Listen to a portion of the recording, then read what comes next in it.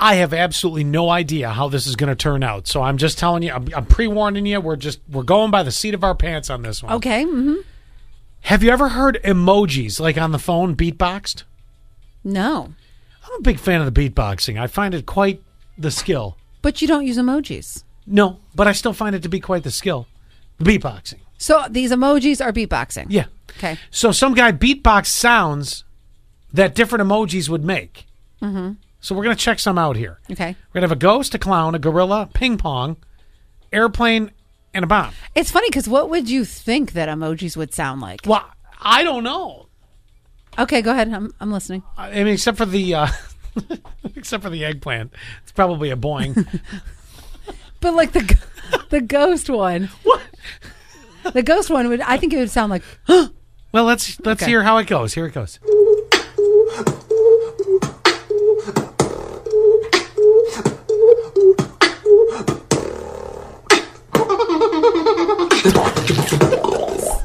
Why am I laughing at this? It's the new Lil Yachty song.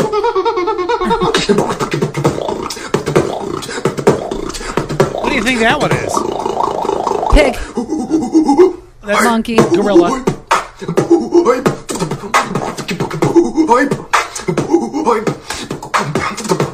Like I said, absolutely no redeeming quality, but I find it fascinating. So it's what he thought the emojis would sound like. I think it's exactly so, yeah. what I was saying, which was I think the ghost would sound like, and then I think and he beatboxed them all together. Yes, yeah, like clever. Like the emoji that I use quite often is the shrugging one. You know, where the girl's like, so that's the noise. That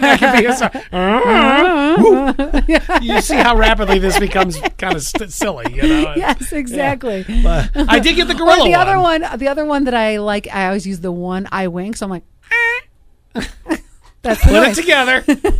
Put it together. Oh, and then wait, and the lips would be like,